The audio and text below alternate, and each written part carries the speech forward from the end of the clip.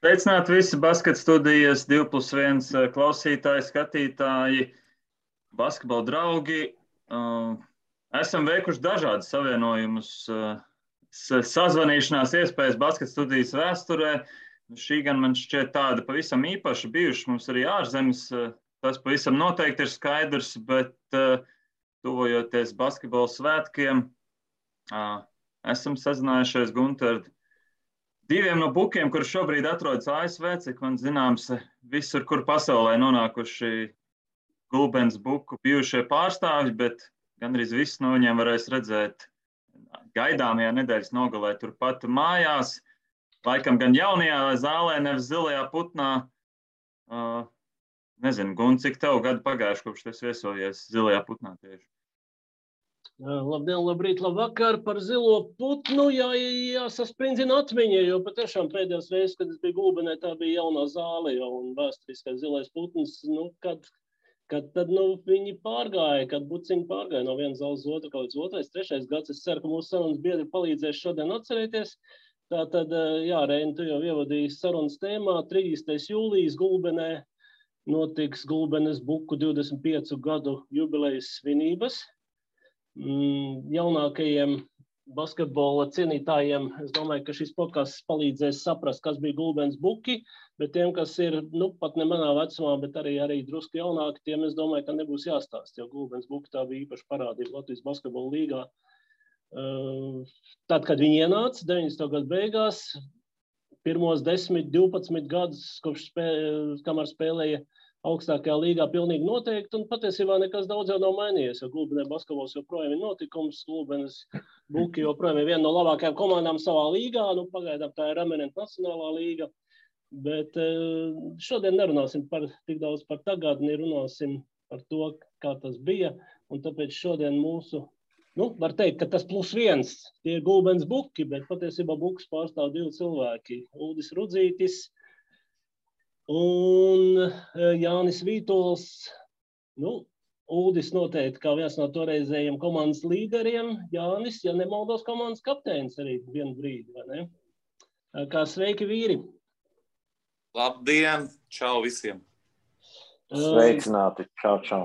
Jā, uzreiz varam precizēt, šis sveiciens pagaidām vēl nāk no Amerikas, kur kungi uzturās un attīst savu biznesu. Es domāju, ka par to mēs arī vēl parunāsim redzījuma beigās, bet 30. jūlijā jūs taču būsiet uz vietas Gulbenē, vai ne? Tāpat kā visi buki. Jā, man, piemēram, plāns ir tā kā lidot šodien ārā, pēc pāris stundām, principā. Jābūt lidostā ir. Un tad es tā kā gatavojos jau pamazām arī lidot prom. Un 30. noteikti būsim. Ir dzirdēts par kādu buku, kurš ir atteicies būt 30. Nav, kad atteicies, bet laikam Edmunds Gabrāns nebūs.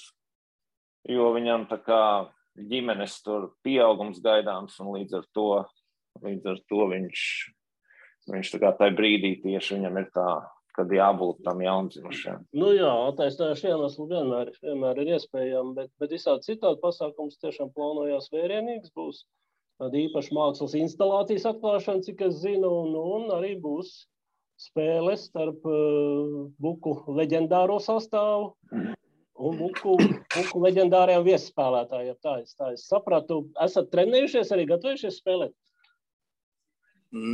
Es personīgi ne. Nav laika, bet mums tāpat kaut ko jau darām vienmēr, kaut ko skrienam, kaut ko formā būsim labā. Es tā atļaujos sociālos tīklus papētīt, es tā nopratu, ka tieši jūs vēl komplektā ar Jāni Graudiņu šo to pasportojat kopā ASV. Nav tā, ka neko nedarāt. Jā, beach volejbola. Pārējie no basketbola. Pludmales volejbols. Lai nav kontakts, jā? Jā, muguras kontakts nav 2 metri pa labi, pa kreisi. Tik daudz dzīvē ir atskrietis, kā vairs negribās. Jā, labi, bet varbūt, ka tinam to filmu atpakaļ. Tātad Gulbens buki Latvijas basketbola līgā, tas bija tātad 90. gadu beigas. ļoti tāds spilgts ienāciens. Es kā toreizējais basketbola apskatnieks laikrakstā Diena atceros, ka sākumā bija tāds ļoti piesardzīgs, ka tur vēl viena komanda ienāca un kas būs, ja aizbraucu, šķiet jums pirmā spēle bija ar komandu Lainers, kas bija Barona priekštecis. Jā. Pirmā spēle Gulbens zilajā gulbī, un faktiski jau tajā dienā es sapratu, ka tā nebūs pēdējā reize, kad es Gulbenē, jo spēle bija ļoti, ļoti interesanta. Viss, kas notika apkārt ap komandu, jau tas bija neatkārtojami, tas Gulbens publikas šarms un tā. Bet tieši varbūt par komandas tapšanu. Patiesībā tas bija tāds mazīgs fenomens, ja, ka nevisai lielā Gulbene tomēr spēja pieražot faktiski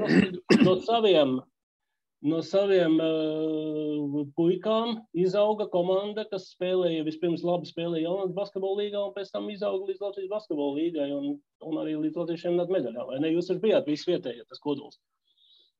Jā, varbūt es tad iesākšu mazliet. Jā, bija tā, tas iesākās jau viss ar to pirmo līgu, kad mēs tur labi nospēlējām, vinnējām. Toreiz Aldis Sproģis, man liekas, ja nemaldos. Tā atmiņa var bišķi kaut kur pievilkt, bet Ar faktiem palīdzēsim.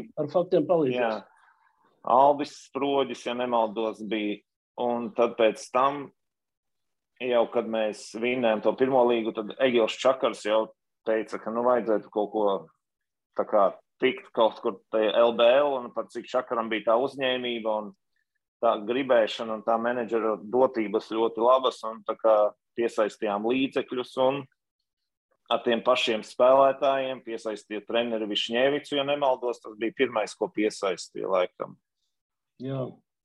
Un tas bija tāds brīdis, kad viņš mums iedeva, es uzskatu, Višņēvics diezgan iedeva mums to pāriet no tādas jaunatnes līgas, no tā bērnu basketbola uz to pieaugušo to līmeni, kad tā kā fiziskumu to,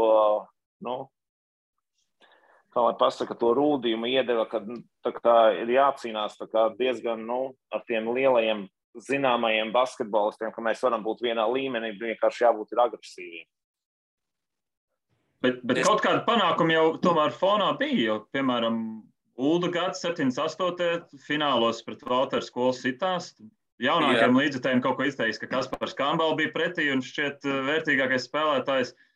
Nav tā, ka nebijāt daudz, ko jaunatnē vinnējuši, un Ulds var pastāstīt par savu gadu sasaukumu. Tas viss bija ļoti vienkārši. U16 mēs spēlējām pret Kambalām visiem un Valteriem un Priedīšiem un kas tur vēl tur nenāca. Tas viss bija, mēs vinnējām otro līgu vienreiz, divreiz mēs vinnējām pirmo līgu un automātiski man liekas, ka vai Valdis Valters vai kas teica Sproģim, davai nākat uz augstāko līgu, cik jūs tur mocīsaties par tiem lauku mačiem. Un uzrādās Egils, Sproģis bija, un viņi uztaisīja komandu, uzrādās sponsors Jons D. Un tad arī uzrādās treneris vidū paņēma Galvauski, un tā dēļ aizgāja un sāka visiem patikt.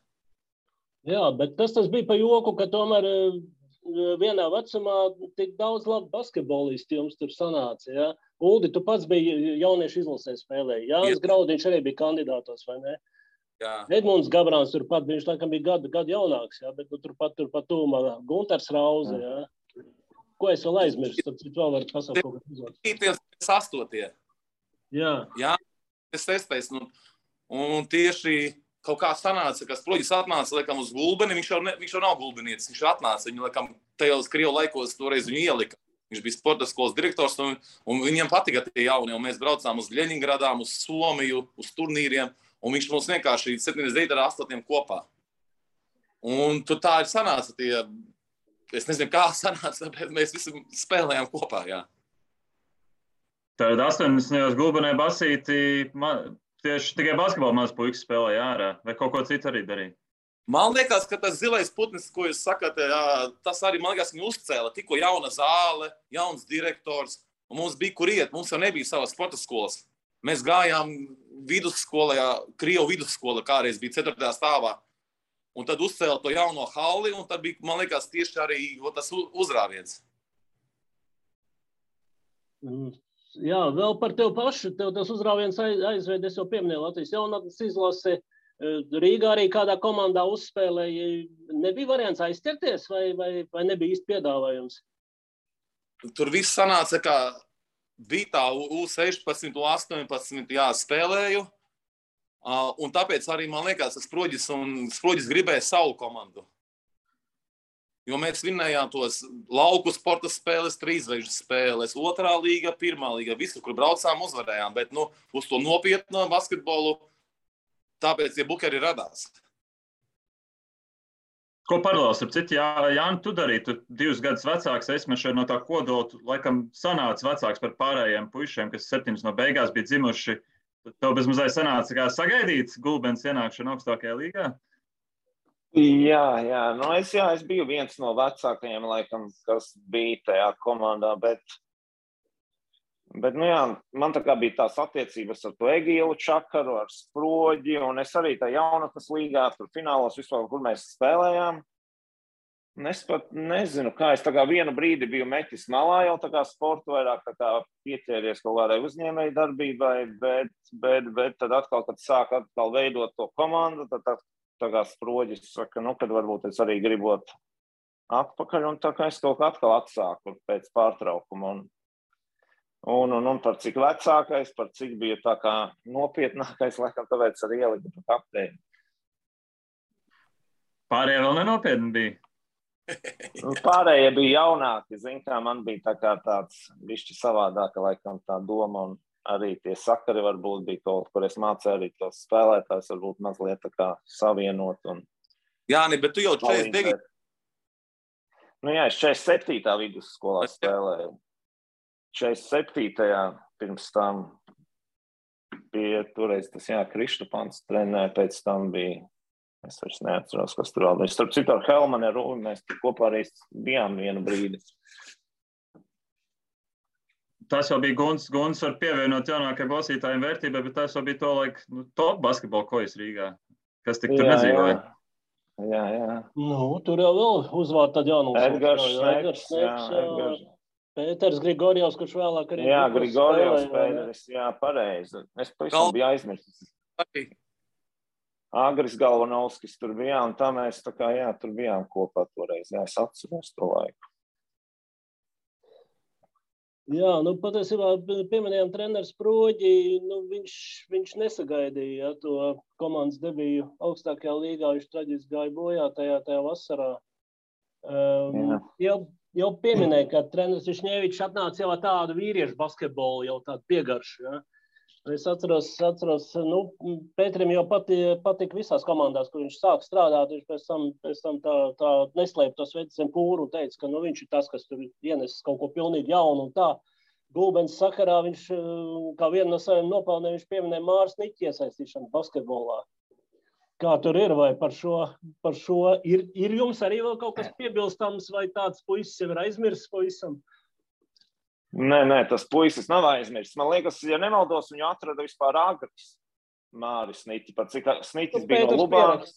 Pēters pierakstīs sev. Atrast viņu laikam atrada, bet tā kā to ieguldījumu, es domāju, ka Višņevičs noteikti ir devis. Bet tā kā atrašanas ziņā es tā kā teiktu, ka Agris viņu noteikti, kad atrada. Viņam bija skaists stāsts, iegāja benzīna tankā, tur viens garš, man benzīnu gribēja liet. Izrādās, ka paprasīja, negrib basketbolu spēlēt. Tas tā īsts pārstāsts, tā leģendai. Varbūt tā leģenda diezgan tuva ir, bet... Bet jūs tur uz vietas dzīvojat, Māri, nezināt, vispār viņš nebija tur tajā sportista aprindā, viņš tiešām bija atnācis no malas pilnīgi. Latvijas basketbola neizsmeļamie krājumi, vēl jāpameklē, kaut kur vēl varbūt ir kādi 2 metri. 2,13, jā. Un viņš jau nav gulbenietis, viņš laikam no Agra, no Lubāna. Lubānas, jā. Lubāna un šitā, Varakļāni vai nē. Un tad viņš nevic viņu no rītiem gaiņāja. Ja mums bija viestarnīši un skolas, tad Māri, man liekas, tā skola bija beigusies, viņš no 7-8 no rīta trelišam akratrelišam, Māris basketbolu vispār nemācēja. Un tā viņš nevic, tās viņa nopelns, viņa uztaisīja, jā. Kā jums pašiem atmiņā palicis režīms krasi mainījās, atnākot trenerim Višņevicam, tieši tādā ikdienas ziņā, cik jūs daudz tajā zālē nodzīvojat, vai arī viņa slavenajās metodēs stadionos? Man liekas, man personīgi ir lielāku ieguldījumu Galvanovskas Agris ar Šnevicu. Viņiem bija no rīta treniņš ar skolām. Es biju vidusskolnieks, man sākās tur 8 skolā, viņi tur reizēm 7 no rīta individuālus, viņas tur dribliņu un tādas tur. Vakarā bija riktīgs kārtīgs treniņš, bet mēs jau pirms tam to visu darījām. Piesproģa, un mums tas nebija jauns. Es biju nodzīvojis visās nometnēs, un es biju tajās izlasēs. Man nekādas baigās ekstra slodzes tur nebija. Man bija tas vienkārši. Mēs jauni un traki, mēs skrējām un darījām visu, ko lika, un tikai priecājāmies par to. Un mums jau mums ieviesa to. Vienīgais, kas man ļoti patika, ka mēs spēlējam to lauka basketbolu, bet mums iemācīja Šnevics ar Agri aizsardzību, kā jānolaižās, kā jāuzbruk, kā pareizi skriet. Mēs vairāk, kā teica, kā pa paļaus skrējām. Tad mums sāka mācīt, kā palīdzība, kā pick and roll spēlēt, kā izskriet no bloka, kā to mums sīkumu sāka mācīt. Un tāpēc mēs arī ātri to uztvērām un sākām spēlēt vīriešu basketbolu, no puikām pa vīriešiem. Uldis rekur tikko atbildēja visu. Es to gribēju piebilst tieši, bet viņš pateica visu. Un kā, teiksim, ar kaut kādiem mērķiem un tādām komandas ambīcijām arī kaut kas bija uzreiz, tā pamazām auga radziņu bukiem? Nē, tās ambīcijas uzreiz bija, man liekas, ja nemaldos, tas LBL 3. vieta, tas bija tāds diezgan sēls un tā kā nostādīts mērķis jau no paša sākuma.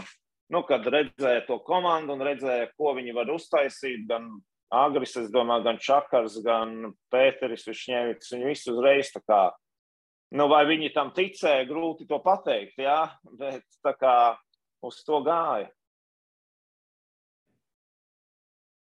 Pašu starpā neatcerieties? Par tādām lietām runājāt, vai tad tas process pārņem? Nerunājām vispār. Nerunājām noteikti.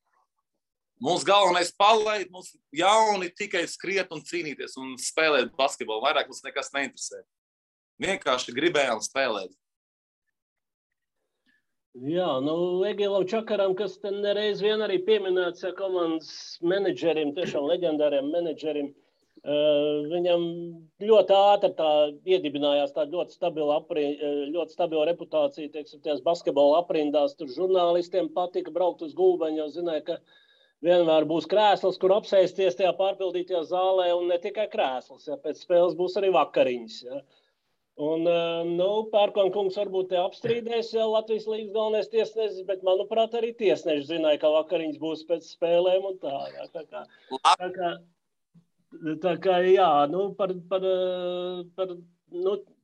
Egils Čakars tā bija tāda firmas zīme, bet kā, teiksim, uz komandas ikdienu, kā tas atsaucās, kādi jums bija apstākļi treniņiem, cik bija motivējošas kaut kādas lietas,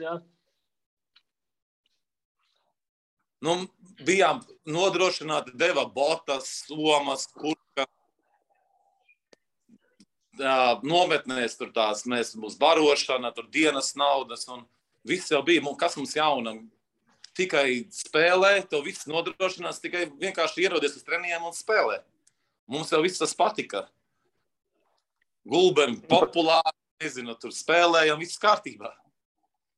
Jā, tā kā tas minimums mums bija, bet, teiksim, salīdzināt ar to līmeni, kā tagad, teiksim, Latvijas, daudz, teiksim, vadošie klubi, piemēram, kaut kādi top 3, teiksim, klubi noteikti, es domāju, ka, daudz labāk mēs vairāk gājām uz tādu, Gulbenes entuziasmus, tādu, patriotismus, uz kaut kādām tādām vairāk. Tā kā nebija mums, ka bija slikti, bet, teiksim, ja mums nebija arī ar ko īpaši salīdzināt ar profesionālo tādu klubu, teiksim, jo neviens īsti profesionālu klubā, man liekas, izņemot Agri, pa lielam nebija spēlējis. Un tā kā mums bija, viss pietika, es domāju, bet tādā, minimālā patriotisma līmenī, teiksim. Tikai. Jā, bet faktiski jau Gulbenes buku treniņu darbs bija, man liekas, ka visraibākais, noklāts no sponsoriem, to pašu Jons D, ko pieminēja, kurš bija tādā ja es pareizi atceros, tādā intīmā vietā vēl izraisot zināmas no tādas pozitīvas smaidas, es domāju, gan publikā, gan arī presē. Bija tā, jā. Bet bija faktiski... Redz, mums jau tā Gulbene ir... Jā, Gulbene ir tāda mazāka pilsēta, zin kā, un tāpēc mums tādu vienu lielu, grandiozu sponsoru, tā kā bija grūti atrast. Es domāju, tas arī viens no iemesliem, kad bija daudz maz atbalstītāji, bet nebija viens tāds, kas, teiksim, varētu atļauties to klubu uzturēt viens pats, teiksim. Stiepās jau arī uz netālām vietām tas atbalsts. Čakars bija no Piebalgas, bet Piebalgas salas arī parādījās ar savu bukālu pēc pāris gadiem. Jā, tas ties. Tikās Piebalgas salas. Jā, tur bija, man liekas, ka vairākas lietas, kas pirmo reizi Latvijas basketbolā notika tieši Gulbenē. Jā, bet arī, tas, kādā veidā tika radīta ažiotāža ap komandu, tas nodrošināja gan tās pārpildītās tribīnas, gan arī tos vietējos uzņēmējus, kas iesaisties arī ar kaut kā taustam atbalstu. Noteikti. Ja godīgi nesaprotu, kur tā ažiotāža radās, vienkārši cilvēki varbūt nebija kinoteātra Gulbenē, varbūt nebija vienkārši ko darīt, vienkārši pēkšņi basketbols un ir kur aiziet, teiksim, vakarā, piekdienas vakarā vai sestdienas vakarā, kur tu aizies. Nebija jau Gulbenē nekā ko darīt, vienkārši cilvēki nāca tā kā uz teātri. Jā, tie bija kā pilsētas svētki katru reizi, kad notika spēle. Pirmkārt arī iespēja redzēt labus dažādu klubu profesionālus sportistus satikt Gulbenē, kas tev nav jābrauc ne uz Rīgu, ne uz Ventspilu, tu varēji viņus satikt Gulbenē. Tas arī noteikti, plus tā mūsu atdeve bija diezgan liela un tādā gribas spēks komandas. Un absolūti lielākā daļa savējie taču, vai ne?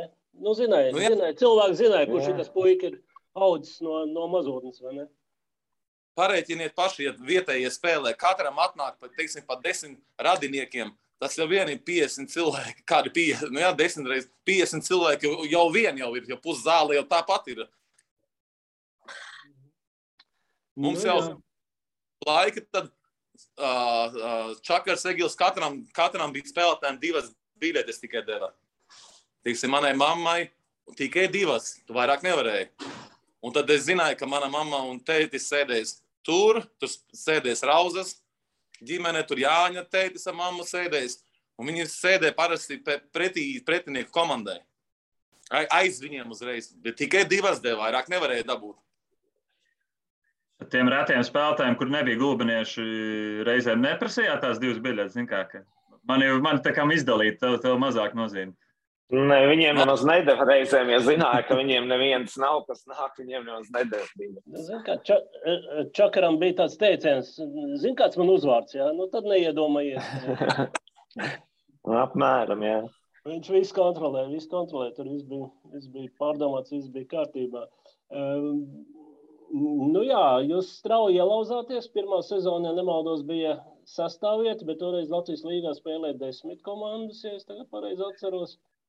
Un otrā sezona uzreiz bija uzlidojums līdz 3. vietai. Jā. Ar treneri jau nevis vairs Pēter Višņievičs, bet ar treneri Maigonu Valdmani, pavisam stils, vai ne? Kā bija? Kā atcerēties vispār to sezonu? Es personīgi maz atceros. Detaļas nē, jā. Jā. Ko es atceros no tās sezonas? Maigonis Valdmanis, viņš tā kā arī leģendārs treneris, bet tā kā lielāko ieguldījumu es uzskatu tajā laikā deva Agris tieši, kas principā Agris vadīja, Agris pārņēma visu, un viņš tā kā gan treniņu procesu rakstīja, un Maigonis toreiz tikai vairāk tā kā vadīja pēc tā rokraksta, teiksim, pēc melnraksta. Bet tā, es uzskatu, tur ļoti lieli nopelni Agrim bija tajā treniņu procesā, jo Agris tam ļoti, ļoti piegāja tā profesionāli. Arī tagad, cik es zinu, viņš ļoti profesionāli tām lietām pieiet. Un arī toreiz. Šķiet, ka treneris Valdmans jau mēdza braukāt no Rīgas uz Gulbeni un 7 dienas nedēļā nebija. Un tad, proti, Galvinovskis bija tas, kas ikdienā varēja visu darbs paveikt. Jā, tā notika.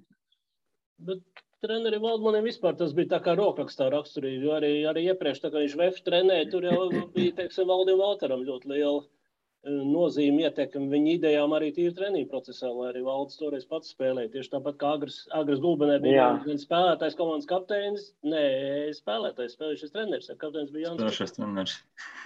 Nu, jā, pats sev izlaboja.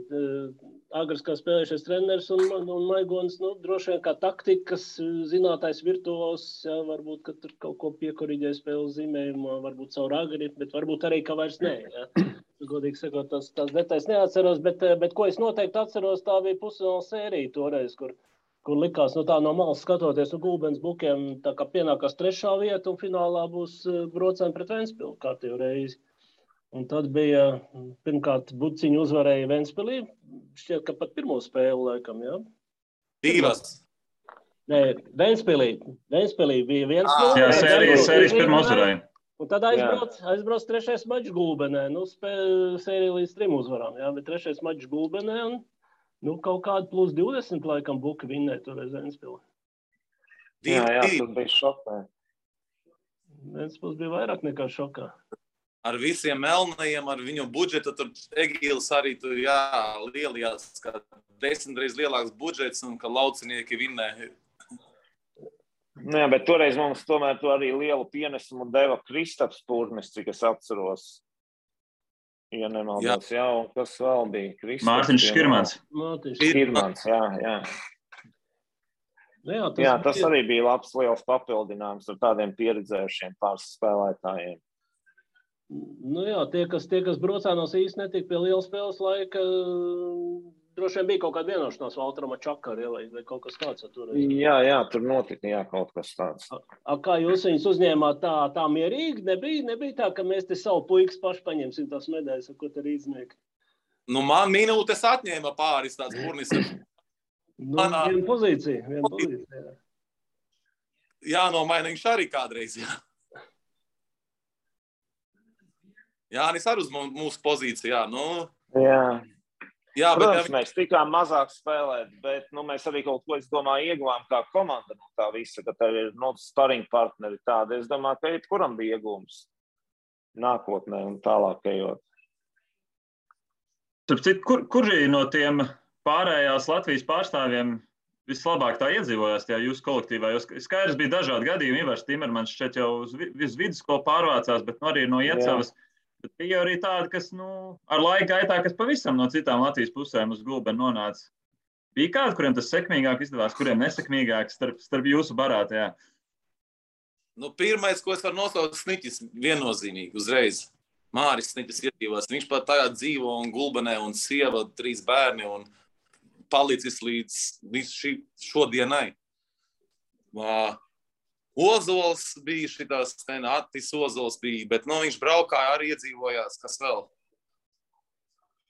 Grigorijovs kādus 2-3 gadus nodzīvoja. Agris Galvanovskis, protams, iedzīvojās, aprecējās, dzīvoklis Gulbenē, protams. Pēc tam aizgāja prom tikai, kas vēl iedzīvojās. Tā komandas gara ziņā. Komandas gara īstenībā, jā, es arī noteikti pieminētu Sniķi un Agri noteikti tā komandas gara ziņā bija tas tādi 2, kas visvairāk iedzīvojās, ja nemaldos, vai ne? Jā. Timermanis arī tā kā bija iekšā, bet viņš tā kā vairāk braukāja, viņš tā kā arī uz to Iecavu braukāja, un viņš tā kā nebija īsti, vai ne? Mums jau savējo pietika, mēs jau savējiem, kad 10 gadvali. Mums nebija laika uz pārējiem. Jā, bet pie Gulbenes šarma piederēja pilnīgi noteikti arī tāda fanu kustība, ja, jo es zinu, ka bija meitenes, kas pilnīgi grāmatu izdeva par Gulbenes bukiem, neatceros 2002. vai 2003. gadā, tāds pilnīgi eksotika. Redz, Reinim ir. Jā. Pauza. Un vēl viena meita. Anita Apinīta, Diana Zuša. Viņai Anita Apinīta Rauza, jā, aprecējās. Ar Gondara Rauza, jā. Jā, ir vispār kaut kādi stāsti par komandas attiecībām ar faniem un ar fanēm, ja varējāt mierīgi pastaigāties pa Gulbeni vai vajadzēja uzmanīties, ka jūs visu laiku vēro kāds? Liela tēma. Laiks mums ir drusku. Nu, jā, parasti pēc tām visām spēlēm tā kā arī ir tās pasēdēšanas. Aptepārī. Un problēma meitenēm nebija. Vienīgais, ko es varu teikt. Jāni? Nu jā, tas tā kā nebija īsti mums problēma ar to. Mums tā kā gan sagaidīja, gan gribēja satikties ar visiem, gan... Nu, tā kā, bet mēs jau mēģinājām, cik var izvairīties. Žēl garam palaistās iespējas, ne? Nu, varbūt iespējas, jā, kurš to lai zina, bet labi ir, kā tagad ir. Nē, tajos reizēs ir. Man patika vienīgi tas, ka ar policistiem nebija problēmas, teiksim, tie apstādina, teiksim, brauca mašīna, ko, tu buksis, tad palaiž. Tas bija tāda pluss. Viens tu aiziet, ko vai, teiksim, uz restorānu pāriet kaut ko tāda. Citreiz kāds tur sponsors samaksā, tur dzīvojām uz nebēdu, jā. Uldis gan vairāk uzspēlēja citos klubos, bet nepienāca brīži, kad varbūt vieglāk bija Rīgā būt, teiksim, anonīmam, kopējā pūlī un brīvi iziet ārā, nevis, gulbenē pēc zaudējuma, teiksim, ka visi met acis, ka, rekā, Zarāliņi pēc zaudētas spēles. Bija, jā, bet tad mani daudz neuztrauc, jo bija panākumi. Rīgā neviens mani nezināja, tur varēja vispār brīvi. Vēl ļoti daudz, kas jāpiemina, ka mēs bijām studenti, un mums bija pienāca tajos buku laikos ASK, mēs bijām armijā. Mums skaitījās ASK, buki ASK. Un mēs studējām, tā kā bija Maigonis, tad mums bija uzvedās ASK Krusta baznīcas ielā zāle, mums deva tās viesnīcas. Teiksim, mēs bija studenti Eis, Gabrāns, Raitis Garais, Jānis, man kāds studēja, Graudī, mēs visi tāpēc. Un mums bija jābrauc uz skolām. Un tad mēs trenējāmies ASK sporta zālē, mums bija viesnīcā katram sava, nevis katram sava, bet tās divas istabas arī. Un Rīgā es te nezināju, Gulbenē jāzināja tie. Tu faktiski uz Gulbeni braucāt spēlēt tikai kaut kādu brīdi, ja? Jā. Kādu brīži arī bija, Tā jau tagad tāda vispārēja praksa arī, gan Nacionālās līgas klubos, arī, ka puiši, kas spēlē strādā mācās Rīgā un sabrauc uz mačiem, vienalga, vai tā ir Kandava vai Gulbeni, jā. Tas tāds populārs modelis tagad. Bet kā tā jūs mācīšanos? Arī visiem tāds dabīgs process vai pavilkāties līdz kaut kādiem komandas biedriem, kad redz, tur Jānis mācās, man arī gribās. Katrs savu individuālu izvēli izdarīja. Vairāk es uzskatu individuāli izdarīja. Jā, es negāju pa sportu nemaz. Es gāju ekonomikas fakultātē, Uldis aizgāja pa sportu, Graudiņš laikam arī pa sportu, Gabrāns arī ekonomikas fakultātē. Mēs pilnīgi dažādi tur bija. Tur nebija nevienam īsti nesekoja. Kaut kā katrs paņēma to, kas bija tuvāks laikam. Jā, lūdzu. Pat iestājos RTL būvniecībā. Atceros, ka Valdis Alters bija tur laikam beidzis tos ceļu būvētājs, un man likās, ka man arī jāiestājās. Un es vienu gadu nomācu RTL būvniekos, pēc tam aizgāju sports un veselība, kur bagāti. Un es arī beidzu, to universitāti, Latvijas universitāti sports un veselība fakultāti. Bet, faktiski, tad lielākā daļa buki ir kaut ko mācījušies, kaut ko beiguši, vai ne? Beiguši ir reti, kurš iestājās. Bet mācījušies ir. Arī process arī nodara.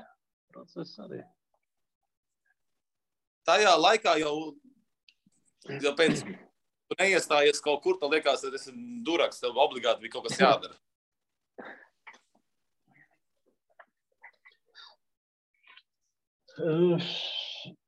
Jā, tā pirmā bronzas sezona, pēc tam, ja neatceraties, varbūt detaļās, es varu atgādināt, otrā sezona ļoti tuvu bronzai, bet pirms izslēgšanas turnīri jums nočiep nevis nočiepa, bet vienīgais centra spēlētājs Kaspars Ciprus 18 gadu toreiz, jā, bet bija aizņemts Latvijas jauniešu izlasē. Un tāpēc palikāt bez bronzas tajā gadā, bet pēc tam vēl 2 gadi pēc kādas bija bronzas medaļas. Tās jau jūs pieņēmāt jau, ka tas tā kā jums pienākās, ja pēc ranga. Liepājai zaudējām, jā? Tajā 2000. gadā zaudēt Liepājai, tas bija tas leģendārais Višņevičs stāsts. To, kā viņš pavasarī, jā, Krekls un pavasarī, kad skaita cājus. Gulbeni arī sastampāja savu žaketi, man šeit pēc vienas uzvaras kaut kā tāda radījuma. Jā.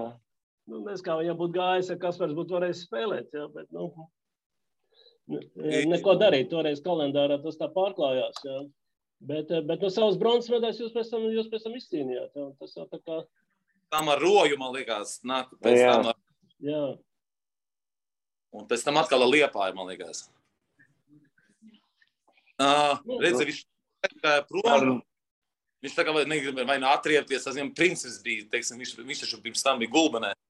Viņam bija lieta, jā, bet Liepāja bija ļoti laba komanda. Tajā gadā bija ļoti laba, tur Liepkalns, Sitkovskis, tur Bernāts, man liekas, tur viņiem bija ļoti laba komanda, pieredzējušiem labiem spēlētājiem. Višņevica dēls, man liekas, arī vēl nojas. Protams, kā bez viņa. Viņiem bija ļoti laba zvaigžņota komanda. Viņi te uz to gadu savāca ļoti labu. Tas jau bija labi, ka mēs vēl vispār tikām un cīnījāmies. Un vēl viens jautājums ir tas, ka Gulbeni Liepāja, tas ir jums jāzina, ka mums ir tas 5 stundas ceļā. Labi, mēs braucām uz tiem viesnīcā palikām. Bet, tas ir vienkārši čau. 5 stundas autobusā, citreiz tev jāpavada. Jā, tas autobus tev arī mazais bija, nebija nekāds lielais tur autobus. Mums tas kluba autobus bija diezgan pamats, kaut 20 vietām, ja es nemaldos, man liekas. Diezgan saspiesti un grūti braukt pēc tam, kamēr atķeries no brauciena. Iedomājies, 7 sākās spēle, tur 9 beidzās 10 vakarā tu beidz visas tās tur atvadies un tev jābrauc līdz 4-5 no rīta mēs Gulbenē bijām atpakaļ. Tas bija nākušā dienā, es vispār nevarēju, man vajadzēja dienu vispār atiet no tā visa.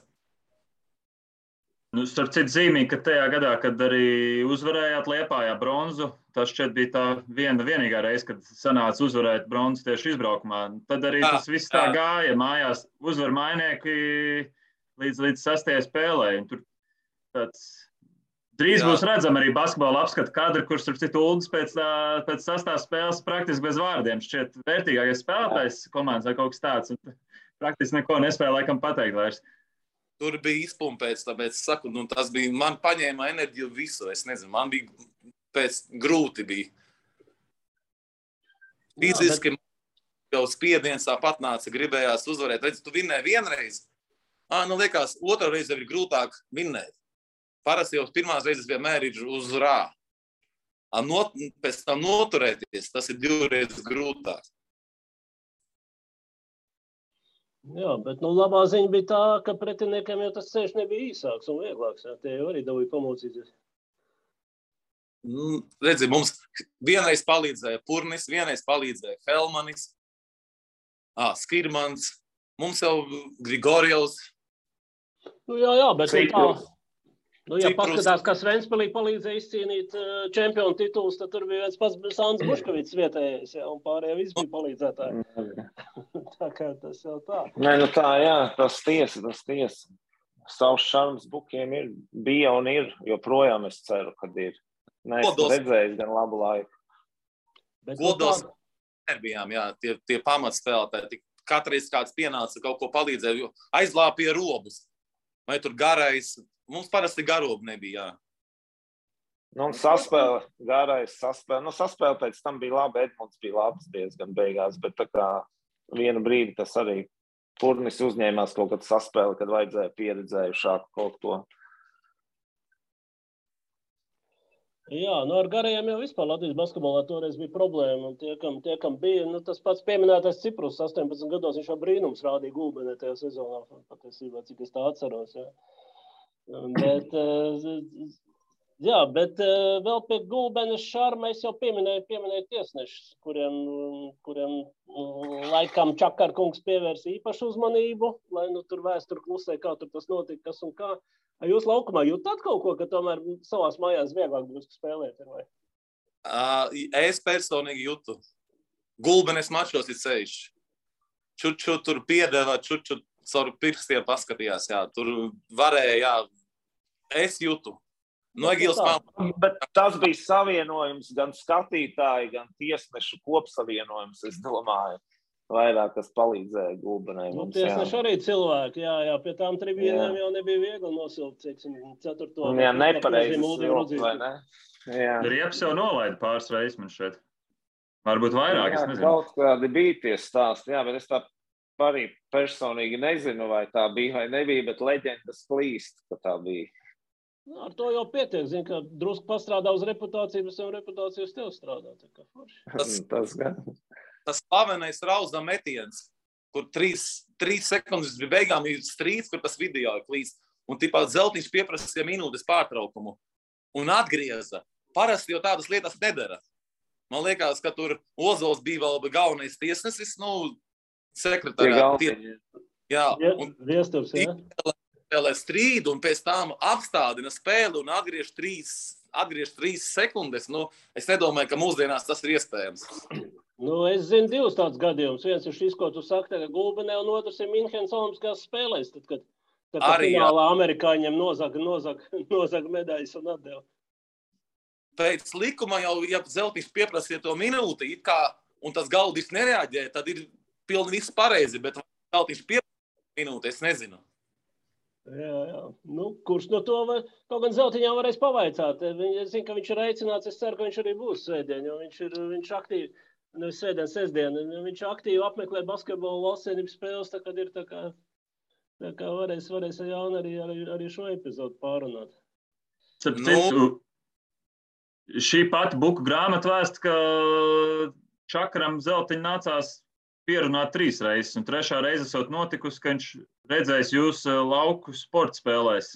Nodomājis, labi, ar šiem pušiem strādājuši. Paši atcerieties tādu gadījumu, ja jau mēs pieskarāmies Zeltam? Es atceros personu. Tās bija Valmierā, man liekas, 3 zvaigžņu sporta spēles. Valmierā. Mums pat pateica, ka Zeltiņš brauks skatīties mūs. Un viņš atbrauc uz tiem pāris mačiem. Mēs tās 3 zvaigžņu spēles vinnējām, un Zeltiņš bija, un viņš malā sēdēja un skatījās. Tā pilnīga taisnība. Un pēc tam piekrīt strādāt ar bukiem. Tas par kaut ko liecina. Kāds viņš bija kā treneris vispār uz tā iepriekšējā fona, jo arī pavisam cits stils, arī leģenda Latvijas basketbolā, bet nevar salīdzināt ne Višņēvics, ne Valdman. Zeltiņam ļoti patika statistika. Pirms tam mēs tām statistikām baigi nepievērsām, viņš baigi atnāk... Koeficienti, viņš vilka koeficienti. Jā, tas ir normāli, populāri, bet mēs jau to nezinām. Un viņš saka, Uldi, ko tu spēlē 3 minūtes, 2 bumbas uz tikai? Tev vajag 6 vai 5, un viņš visu laiku tev to atgādināja. Un palīdzēja? Dabūja vairāk? Nē, jā. Ja tev katru otro spēli to saka, tev ir pamaz tās bumbas, tev tur tās piespēles pamaz, tad tu sāc aizdomāties, protams, un palīdzēja, jā. Statistiski. Mēs arī ironizējām mazliet pēc spēlēm paši, tā kā savā starpā iesmējām par to visu. Bet tā kā labā nozīmē par viņa tām statistikām, par koeficientiem un par visu kaut ko, bet patiesībā tas daudz deva, es domāju. No saspēles arī tā ir piespēles prasīja? Rēķināja, cik jābūt? Rībondus, tos uzbrukuma... Iespēles, jā. Zeltiņa leģendārākais teiciens ir, ka viņš ejot ar šitā tenāt priekšautu, noķeršot vairāk bumbas aizsardzībā nekā, ka mēs spēlējam. Kad 2 viņš teica 2 vai 3, viņš varot tāpat stāvot, neko nedarīt. Viņš saka, kā tu graudiņu arī 2 vai 3 bumbas dabūt, kā garais. Viņš saka, 2, 3, es varu aiziet vienkārši priekšautu nolikt un man iekritīs 2, 3, viss. Nekas nav jādara. Tas viņa leģendārais teiciens priekšauts. Jā, tas atlikušās bumbas zeltiņā vēl tagad jājām Zirdziņš. Viņš man šādi vēl tagad piezana izstāsts, cik izlases spēlētājiem vajadzētu ņemt bumbas un kā sargāt savu grozu, un ka kaut kas nav labi pēc zaudējumiem. Paldies Dievam, to zaudējumu pēdējā laikā ir ļoti maz. Tā kā tā. Ja es nemaldos, tad leģendārais Freds Fergusons arī šo mācību no zeltiņa saņēma. Tā kā tur viesspēlētāji latvieši, visi, kas gājis cauri Latvijas klubiem, Latvijas izlasēm, vienā vai citā formā dzirdējuši. Jā. Jā, bukiem tātad 1. un 2. 2001. un 2002. gadā vēl 2 bronzas medaļas. Un tad es atceros tādu sarunu ar Egilu Čakaru, kur es tādā rīdzinieku, tādā optimismā, es saku, jums taču vajadzētu nākošu gadu to konto pacīnīties, tur pa sudrabu, varbūt Eiropas kausu pamēģināt. Tas man tā paskatījās, es klausies, puisis, ko tu te sapņojā, taču nolaidies uz zemes, gulbeni, ko mēs varējām, to mēs paņēmām. Bija tas sajūta, ka tie griesti, ka jūs atcitāties drusku pret tiem griestiem un ka vienkārši cauri uz nākošo pakāpienu, varbūt arī, ja gribētos, tad īsti netiekat. Pirmkārt, mums zāles nebija, neatbilda tā vecā sporta. Pilais Putnis neatbilda. Tu kā tu lec sienā iekšā. Pirmkārt, Jā, tas bija galvenais nosacījums. Sporta zāli vajadzēja. Tad vajadzēja viesnīcu, ja nemaldos, kaut kāda labāka līmeņa viesnīcai bija jābūt. Un, ko gulbeni praktiski bez kaut kāda liela investora vai sponsora nemaz nevarēja nodrošināt tajā laikā. Un ja citā pilsētā ievērst nav gulbenes buki. Bet, starp citu, jūs to nākamo soli nemaz... Pēc Gunta pieminētās vasaras abi nemaz gulbenē nesagaidījāt. Tas jau arī tā 3. bronza ieva tāds zināms pārmaiņu laiks. Jā, tur bija daudz pārmaiņu notika tajā laikā. Vai ne, Uldi? Jā. Jāpiemina vēl tas, ka tā kā mēs 3. vietu izcīnījām, Maigonis aizgāja. Spēles laikā. Tas bija 99. gads. Tas jau bija 99. gads. Tas bija šoks. Tagad rudens tas bija, jā. Tas bija daudz, tas bija čučur šoks. Tas bija, tas čučur mums iedod gulbenes bukiem.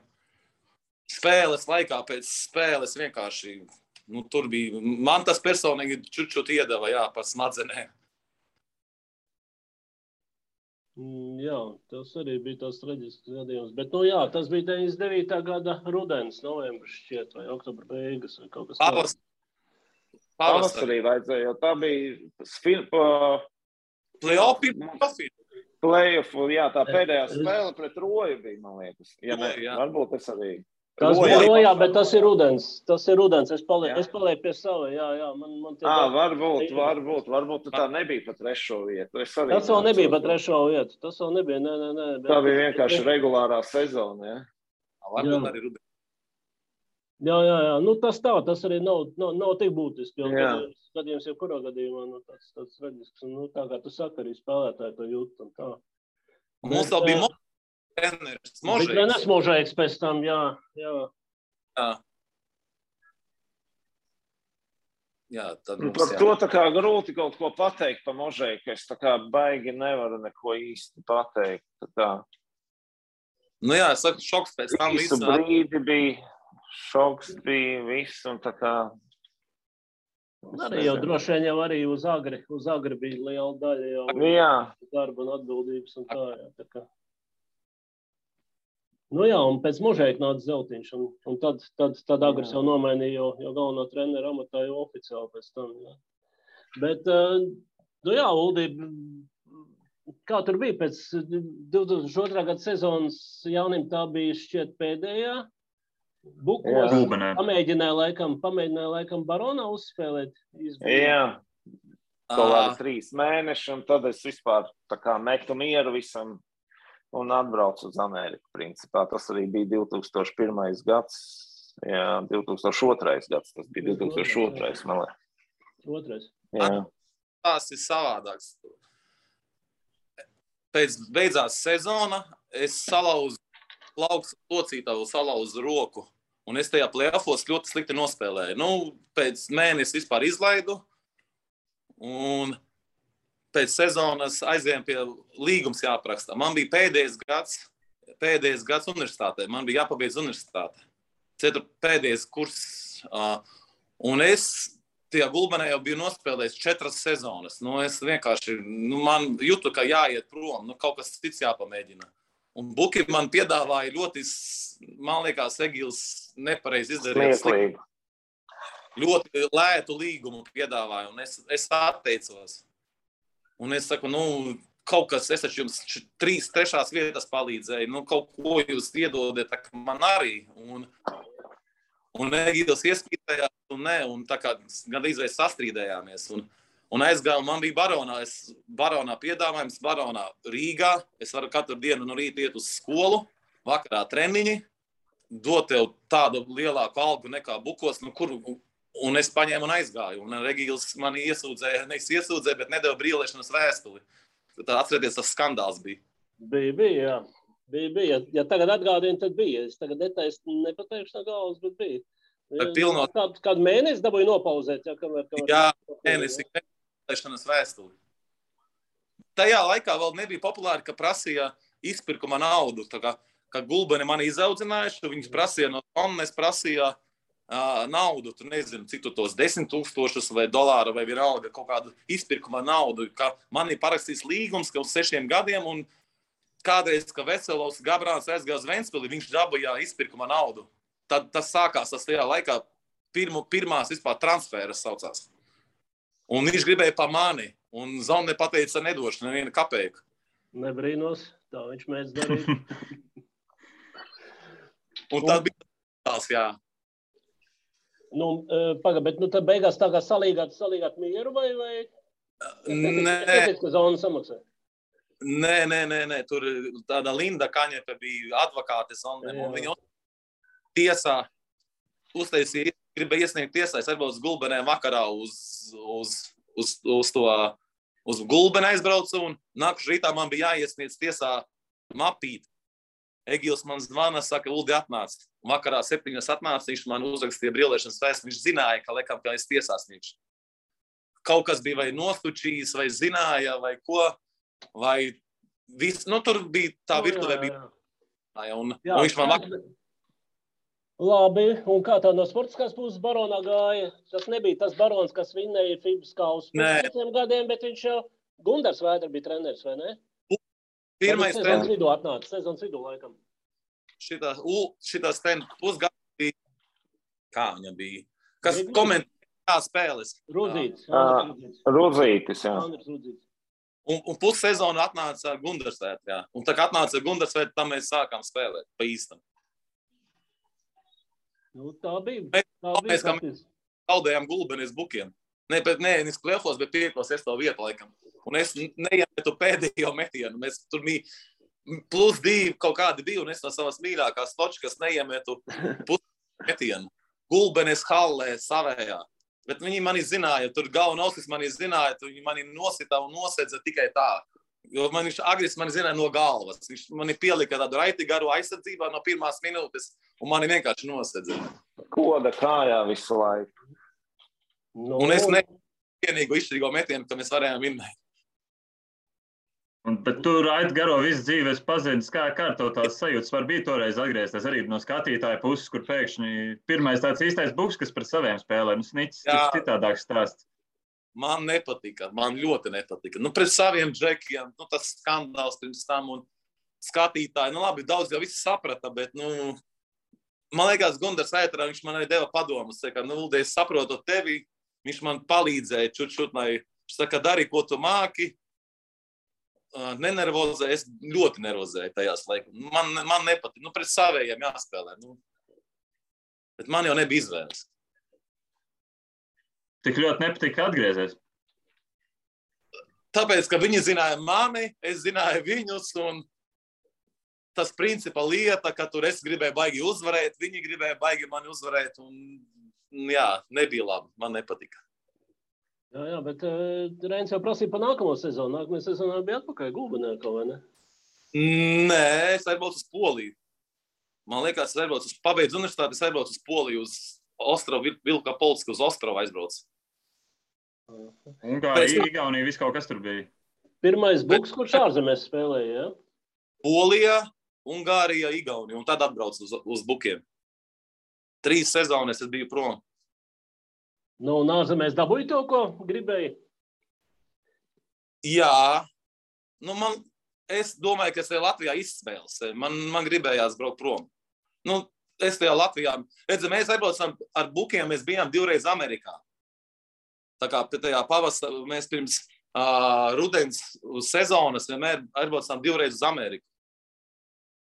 Un tad tu redzēji lielo pasauli, lielo visu tur. Un man gribējās prom no Latvijas. Ne naudas dēļ. Ne naudas dēļ nekā, bet vienkārši citu basketbolu pamēģināt. Man 23 gadi vai 23 gadi un pats laiks. Nu, un Latvijā tur visu es izdarījis jau. Nu, ko es tur vairs izdarīšu? Un man piedāvāja, atrādījos Polijā un piedāvāja es uzreiz parakstīt. Jāni, mēs šādā situācijās varam atļauties būt pietiekami neformāli. Tu lūdzu mums pasaki, ja tev jāsāk domāt par atgriešanos Gulbenē par lidojumu. Jā, man jau jāsāk domāt. Es tā kā cenšos jau te bišķi saorganizēt visu, un man ir tā kā jāskrien. Varbūt, ja es varu atslēgties, un Uldis jau vajag, tur viņš daudz ko gan jau arī zina var pateikt un piebilst. Jā, vienīgi, Jāni, varbūt īsi 2 vārdos Amerikā tavs stāsts. Kāpēc tieši Amerika un... Nu, tieši tāpēc, kad Uldis arī kā pieminēja, ka mēs jau bijām te atbraukuši spēlēt pāris reizes. Es vienreiz te biju ar komandu bijām, man ļoti patika te viss un likās, ka viss te būs tik labi, rožaini un jauki. Un es izdomāju, ka jāliek tam basketbolam, par cik tā karjera man tāda diezgan veiksmīga viņa nebija. Pēc tam arī kaut kādas kāju traumas un viss kaut kas, un es tā kā nevarēju no sevis tur neko izspiest, un es domāju, nu, ir labāk ātrāk beigt to visu, likt mieru un pievērsties kaut kam citam. Un tā es arī tad 2002. Gadā es arī aizbraucu. Novembrī, ja nemaldos, uz Ameriku. Ar skaidru plānu jau ko darīs, vai? Nē, bez plāna principā es atbraucu. Bez plāna atbraucu. Te Graudiņam māsa bija. Es domāju, ka tā kā ar viņu kaut ko tur, caur viņu kaut ko tur sadarīt. Bet beigās tā kā sanāca bez plāna un pats ar sevi un vienkārši no nekā un sākt un ņemties un tā kaut kā nebija plāna. Bija smagi. Es jau nākošā gadā pat domāju, Buki atbrauc, es domāju ar viņiem braukt atpakaļ uz Latviju. Bet tad tas spītība tā bišķi bija iekšā, ka no tā nevar, kad ir jāmočī. Nu, cik es gatavs teikt, kas ir 20 gados samočīts? Nu, ir diezgan, ir 2 bērni, ir sieva, un ir diezgan labs kravu pārvadāšanas, tā kā moving business, kas ir uzsākts, pārvadājumi, tā kā gan personīgās cilvēku mantas, gan arī uzņēmumus dažādus. Un tā kā tas ir viss. Bērni arī jau lieli 18 gadi puikam šogad pabeidza vidusskolu, jau universitātē baigi tas laiks ir pagājis. Jā. Latviski runā? Latviski runā abi 2. Saprot, runā, mēs tā kā pie tā piestrādājam, cenšamies piestrādāt, lai runātu, lai nebūtu tā, ka nesaprot. Tā kā tas ir arī pozitīvi, un tas ir pozitīvi, ka arī te ir Graudiņš, Rudzītis, tā kā mēs tur pasportojam, un tas ir svarīgi būt kopā un tā kā kustēties. Bet savu mafiju tā kā. Jā. Gulbenes mafija. Agrāk runāja par itāļu mafiju, un kā tur vēl tur esot, tagad ir Gulbenes mafija arī Amerikā. Jā, tā ir. Jāni, varbūt var deleģēt Uldim izstāstīt pārējo. Mēs tiešām negribam, mūsdien nokavē lidmašīnu, jā? Nē. Jā, Uldis tad tālāk tiks galā, viņš kaut ko vajag pieliks. Jā. Šobrīd paldies un droši vien, ka sestdien. Paldies jums un prieks redzēt un tiksimies tad sestdien. Jā. Paldies. Laimīgi. Labi, laimīgi ceļu. Atā, čau. Nu jā, Uldi, tev tā tad, basketbolas karjera bija krietni garāk, jā, līdz 9. gada sezona bija pēdējā Bukos. Jā, 2009. Jā, arī atbrauc uz Ameriku 9. Jā. Uz iesildīt vietu jau Jānis sauc, vai? Tur bija dažādi apstākļi. Es piekusu man bija cik 29 gadi, un tur bija sākās krīze. Bukiem 7. gadā sākās krīze. Naudiņas nekā nebija. Man pat buki palika 2 algas parādā. Nesamaksā, iedomājies savējam. Tur bija savējam nesamaksāja. Tur bija tāds Stepanovs, Gulbenes domas priekšsēdētājs, kas ir visu dzīvi Gulbenes Mukutas prezidents. Stepanovs, ja tu atceries tā. Zinu, jā. Nikolais vārdā. Nikolais Stepanovs, jā, viņš. Un man liekas, ka es biju atēdies no tā basketbola. Man liekas, ka vienkārši gribējās kaut ko citu jau. Igaunija, Polija prom, Ungārija atnāca atpakaļ. Es pat nospēlēju 2. divīzijā, mani bukos pirmo neņēma, tad es atnācu kādu spēlējušies ar Valejko. Bija spēlējušies treneris, un Bārdaks nesamaksā, mēs zaudējām, un es pateicu, viss pietiek. Pazvanīju Jānim, saku, braukšu uz Ameriku, viņš saka, brauc. Viss paņēma mantiņas un aizbrauc. Un tā arī šeit palicis. Tā tās bronzas arī pārsvarā tika izcīnīts. Jums esot ļoti jauniem, studējot, gan jau pelnot naudas, kuras tagad šķistu smieklīgas. Vai tur vispār varēja būt kāds cits atrasinājums, jo tādā ilgtermiņā, ka jūs pieaugāt, aug kaut kāda vēlme pelnīt, kaut ko redzēt dzīvē, vai Gulbenē vispār varēja ilgi tāds kolektīvs noturēties un uz kaut ko augstāk mērķēt? Vai tas tā viss loģiski atrisinājās? Loģiski atrisinājās. Augstāk mēs nevarējām. Pirmkārt, tas budžets, cik bija liels, Egils, cik varēja to naudu dabūt, tik arī viņš bija. Vai augstāk? Nē, viss sakārtojas. Mums vienkārši, es uzskatu to, ka tā komanda tika veidota priekš 79, 78. Tā kā Gābrāns, Garais Raitis, Rauze, tāds Grīnbergs, Graudiņš, Rudzītis. Ap to komandu viss tika veidot. Mums cita varianta nebija. Patiesībā jau vismaz ar manu acī, kā es toreiz skatījos, un arī tagad paskatījos tos vecos sastāvus, tā kā drusku otrā paudze jau pienāca klāt, kas jau bija mazliet citi buki. Ja? Tur Raimonds, Kabrāns, Timermanis, Brūniņš, Paška Veselovs, Jurijs Aleksejevs. Viņi arī viņi labi spēlēja, bet tad bija, sākās traknie gadu Latvijas basketbolā tā konkurence kļuva niknāk un buki pāris reizes palika tad mata tiesa no medaļām, bet tur pat jau ļoti tuvu bija. Jā. Labi, tajā Baltijas līgas izaicinājuma kausā, kas bija 2. ešelons, tur finālā laikam gan zaudējāt, jā. Es biju prom. Jā, tu varēja būt prom, tas varēja būt 5. gads. Varbūt. Es tagad nepārbaudīju, vai 5. vai 6. likās. Igaunijā, bet Polijā, Ungārijā. Tad viņi citās, jā. Jaunie, jā. Tā kā viņi labi spēlēja, bet tā īsti līdz tam medaļas požumam Latvijā pietrūka. Jā, bet patiesībā jau arī tas 4. 5. vieta jau bija izcils. Ļoti labs rezultāts un Gulbens kolorīts jau palika, jo es atceros, ir jau tas stāsts par Rīgas ASK, kas tajā pavasarī pirmo reizi bija ieskrējies, ka vajadzēja medaļas dabūt noteikti, lai iekļūtu augstākajā divīzijā, viņam jāspēlē Gulbenē, un tur pēkšņi pirms spēles izrādās, ka tur puskomandai ASK licences pazudušas. Es tās tik smalki nezinu, jā. Tu nebija to, ka tas bija 6. gada sezona, jā. Licences bija pazudušas, viņas tā arī neatradās. ASK spēlēja 500 spēlētēm, to spēli zaudēja, bet to sērija bija garāka, tā kā beigās. Jā. Man liekas, ka es pat biju, jā. Tur, ja Egils pieprasīja, tu atnāc uz spēli, tev jāuzrāda licences katru reizi, un Egils paprasīja tās licences. Parasti viņas neprasa, parasti tur formā mēs taču visi zinām, ka Sandis Valters ir Sandis Valters. Tajā reizē paprasīja Egils, jā. Jā, tas bija labs, kādās atceros. Un licenču nav, un menedžers līdz šai dienai nezinu, kur, kas, ko. Jā. Vai pats aizmirsts Rīgā, vai jāsīdzi. Un Egils, viņi tur kaut ko muhnīja.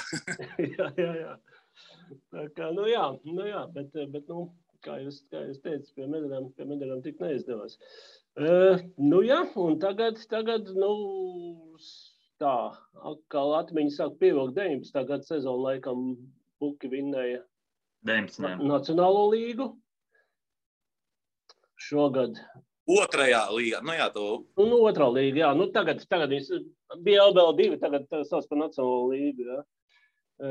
Tā, kā tā nu bija šogad? Trešā. Pusfinālā, nē, ceturtā, bet ļoti. Ceturtā. Viņi zaudēja Kandavai pagarinājumā spēlējot bez Artura Strelnieku pēdējo maču, kuram vajadzēja gatavoties 3-3 turnīru.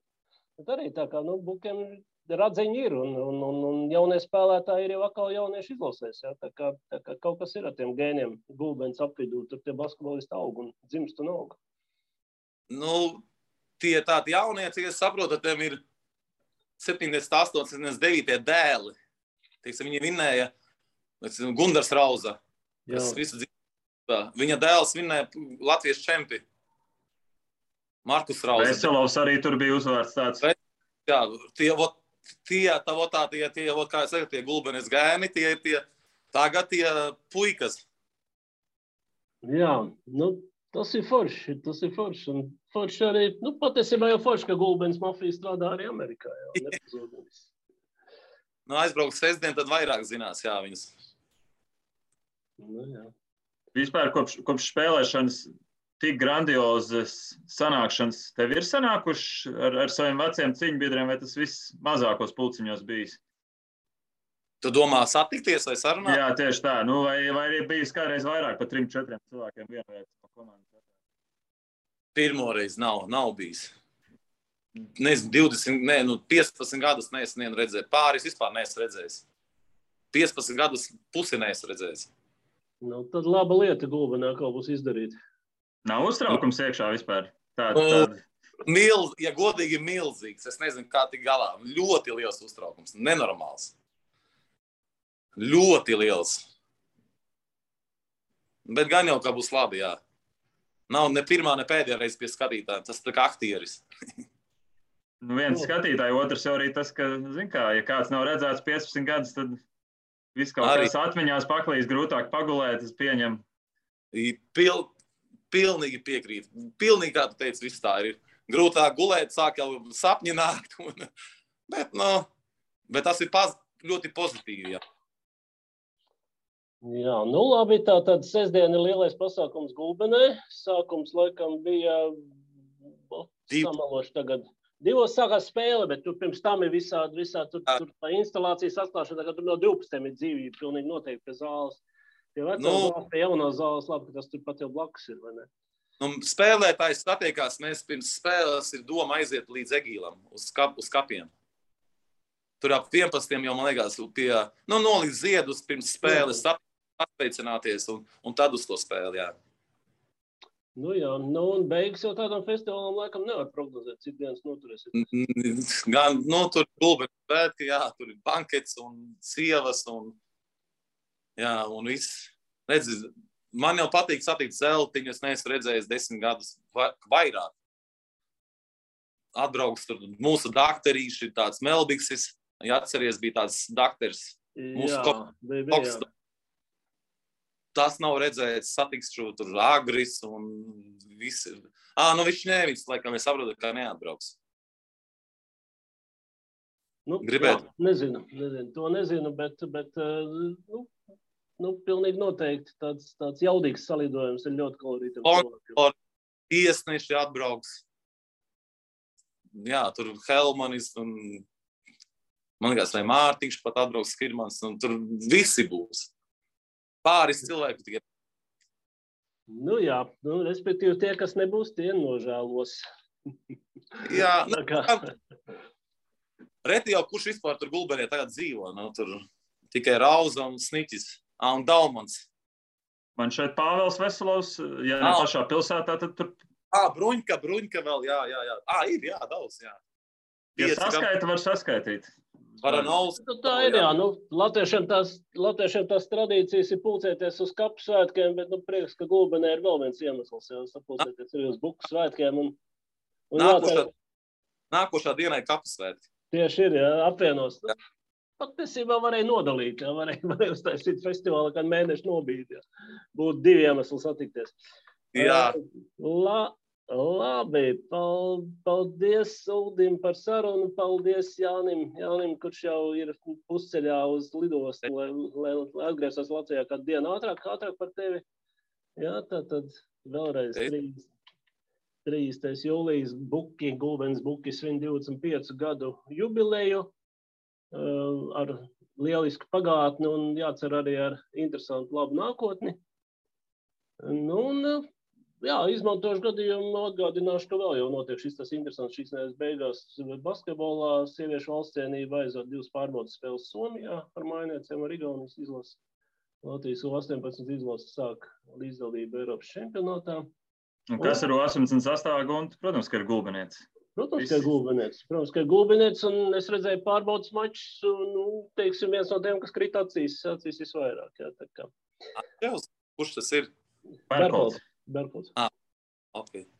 Anģels, jā, tātad Madrides Reāli parakstīja, jā. Jā, bet viņam izlasa jau priekšā. Viņam ir 15 vecums un nākošu gadu jācer, ka kadeti izlasē, ka Reāli nebūs nekāda formāla, neformāla šķēršļi. Jā, un vēl portālā Basket.lv var ieiet un nopirkt biļetes vēl pagaidām uz Latvijas valstsienības spēli ar Igaunijas komandu, kurā pēc 5 gadu pārtraukuma laukumā Latvijas komandas kreklā atgriezīsies Kristofs Porzīnis. Tā kā nepalietiet garam iespēju, 19. augusts, Arēna Rīga. Basketā biļetes vēl ir, ko nevar teikt par spēli Latviju-Turciju. Tur biļetes vairs nav mēnesi pirms spēles. Es teiktu, ka Latvijas basketbola rekords visos laikos, neatceros šādu gadījumu iepriekš piedzīvojis. Mēnesi pirms spēles biļetes vairs nav. Paralēls ar Gulbeni, kur laiks vajadzēja nākt, lai tiktu iekšā zālē. Jā, tagad vispār interesanti, kas būs sestdien, kā būs ar zāles ietilpība, vai būs 2 biļetes dotas spēlētājiem, vai visiem būs pieticis. Tur dzirdēju, ka būs problēmas, jā, tikšana iekšā. Jā, biežāk tādas problēmas Latvijas basketbolā, Labi, paldies vēlreiz, Uldi, un tiekamies basketbolā. Paldies, tiekamies. Paldies.